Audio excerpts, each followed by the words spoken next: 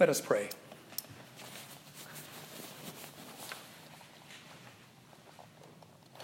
Gracious and eternal God, we come to you this morning knowing that we have failed to live in the way that you want us to live.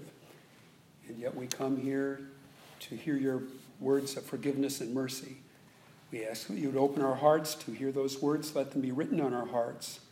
And now let the words of my mouth and the meditations of our hearts be acceptable in your sight. O God, our strength and our Redeemer. Amen. Please be seated.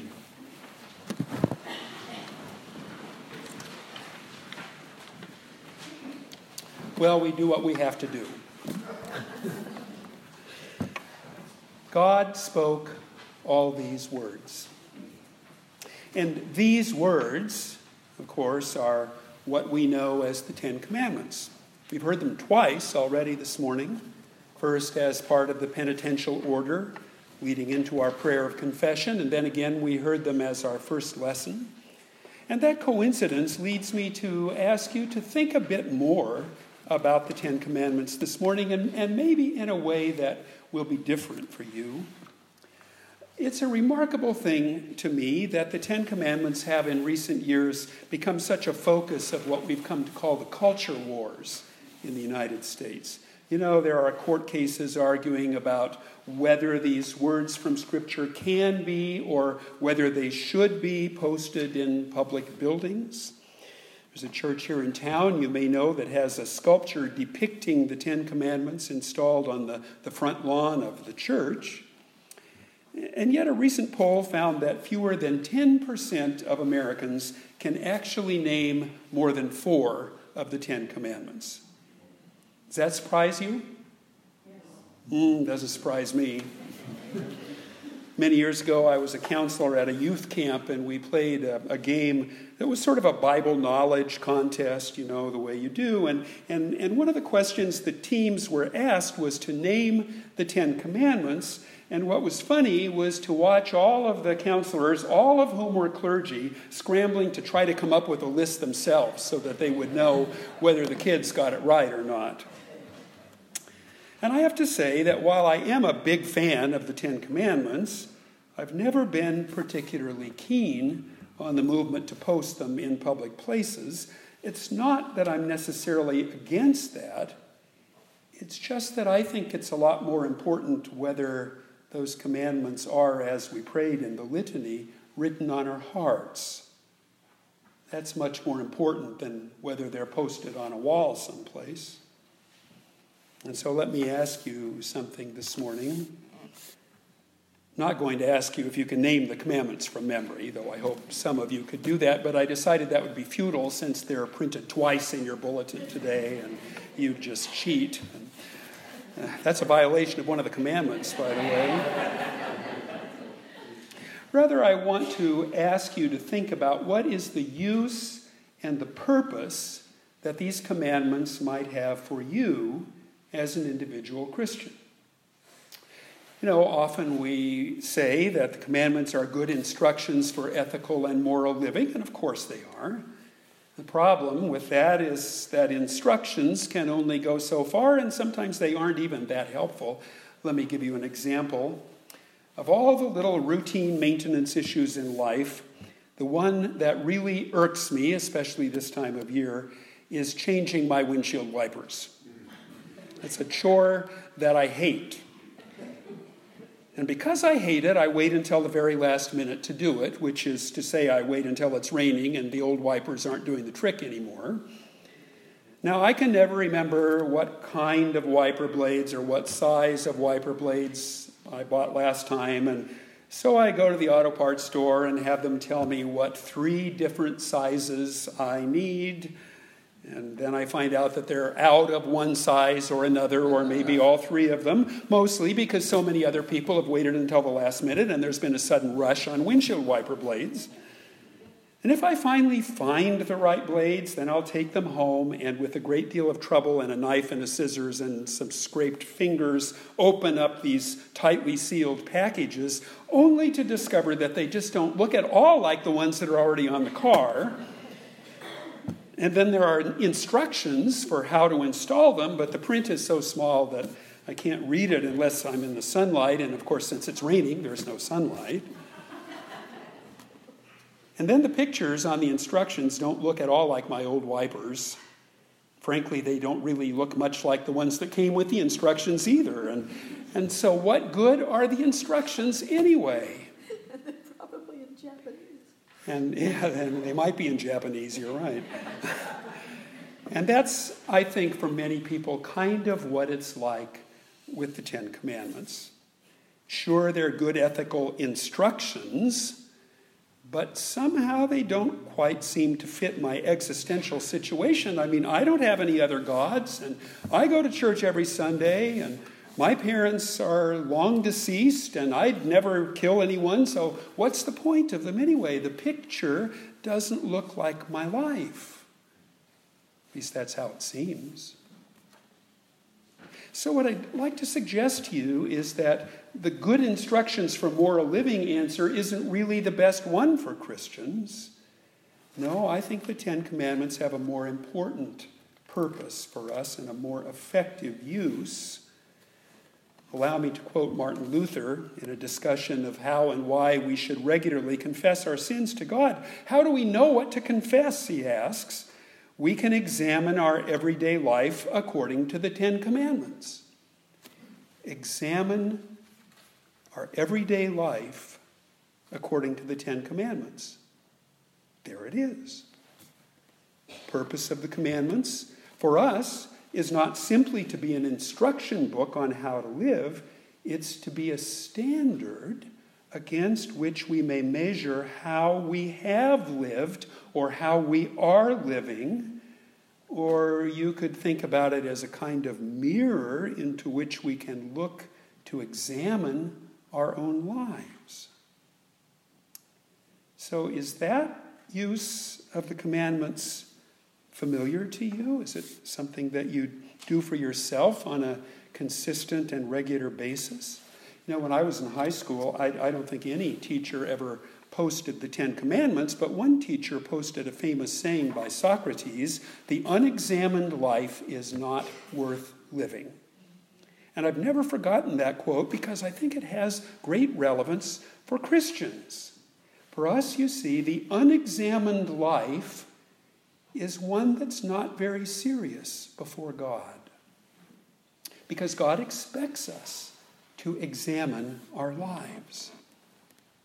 And I could quote you a string of references in the Bible to show you this, but I think one that strikes me as particularly interesting here on this third Sunday of Lent is in the book of Lamentations. Let us test and examine our ways and return to the Lord. Return to the Lord, of course, a pretty important Lenten theme. And this verse reminds us that part of returning to the Lord is examining our ways. So we come back to my question, is using the Ten Commandments to test and examine your ways something that's familiar to you? And if it's not, then let's think for a minute about how we might do that. I think the place to start is by finding yourself a quiet place to sit and think. After all, examine means to take some time, to really look at something. It's not just a cursory glance. It's taking something, turning it over, looking at it from different angles. So find a quiet place at home, or if it's a Sunday, come to church a few minutes early. Whatever space will give you the opportunity to examine yourself, to examine your own life. And then what I try to do, and what I would commend to you, is to take those 10 commandments as the guide, but it's important to get beyond just the words themselves. You don't need to look this up right now, but in the back of the Book of Common Prayer, there is a document entitled An Outline of the Faith, commonly called the Catechism.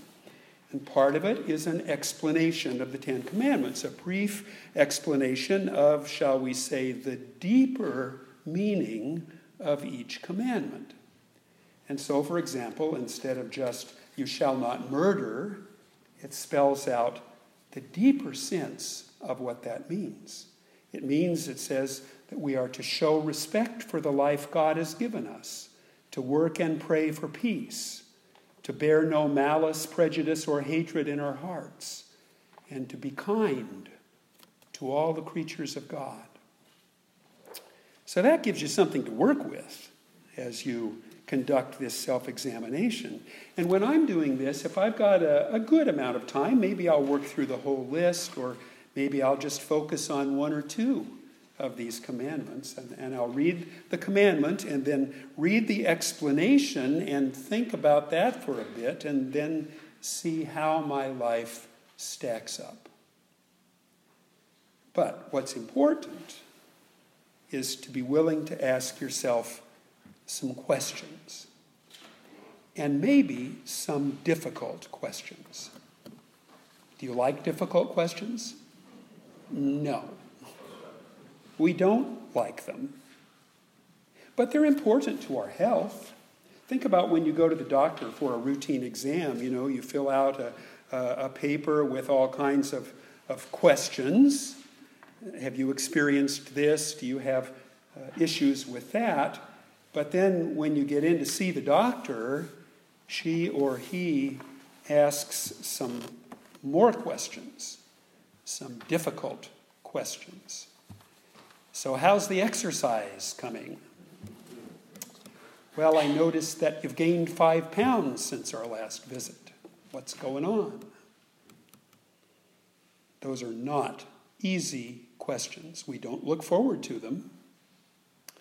And then after the doctor has asked all those questions, what does the doctor give you?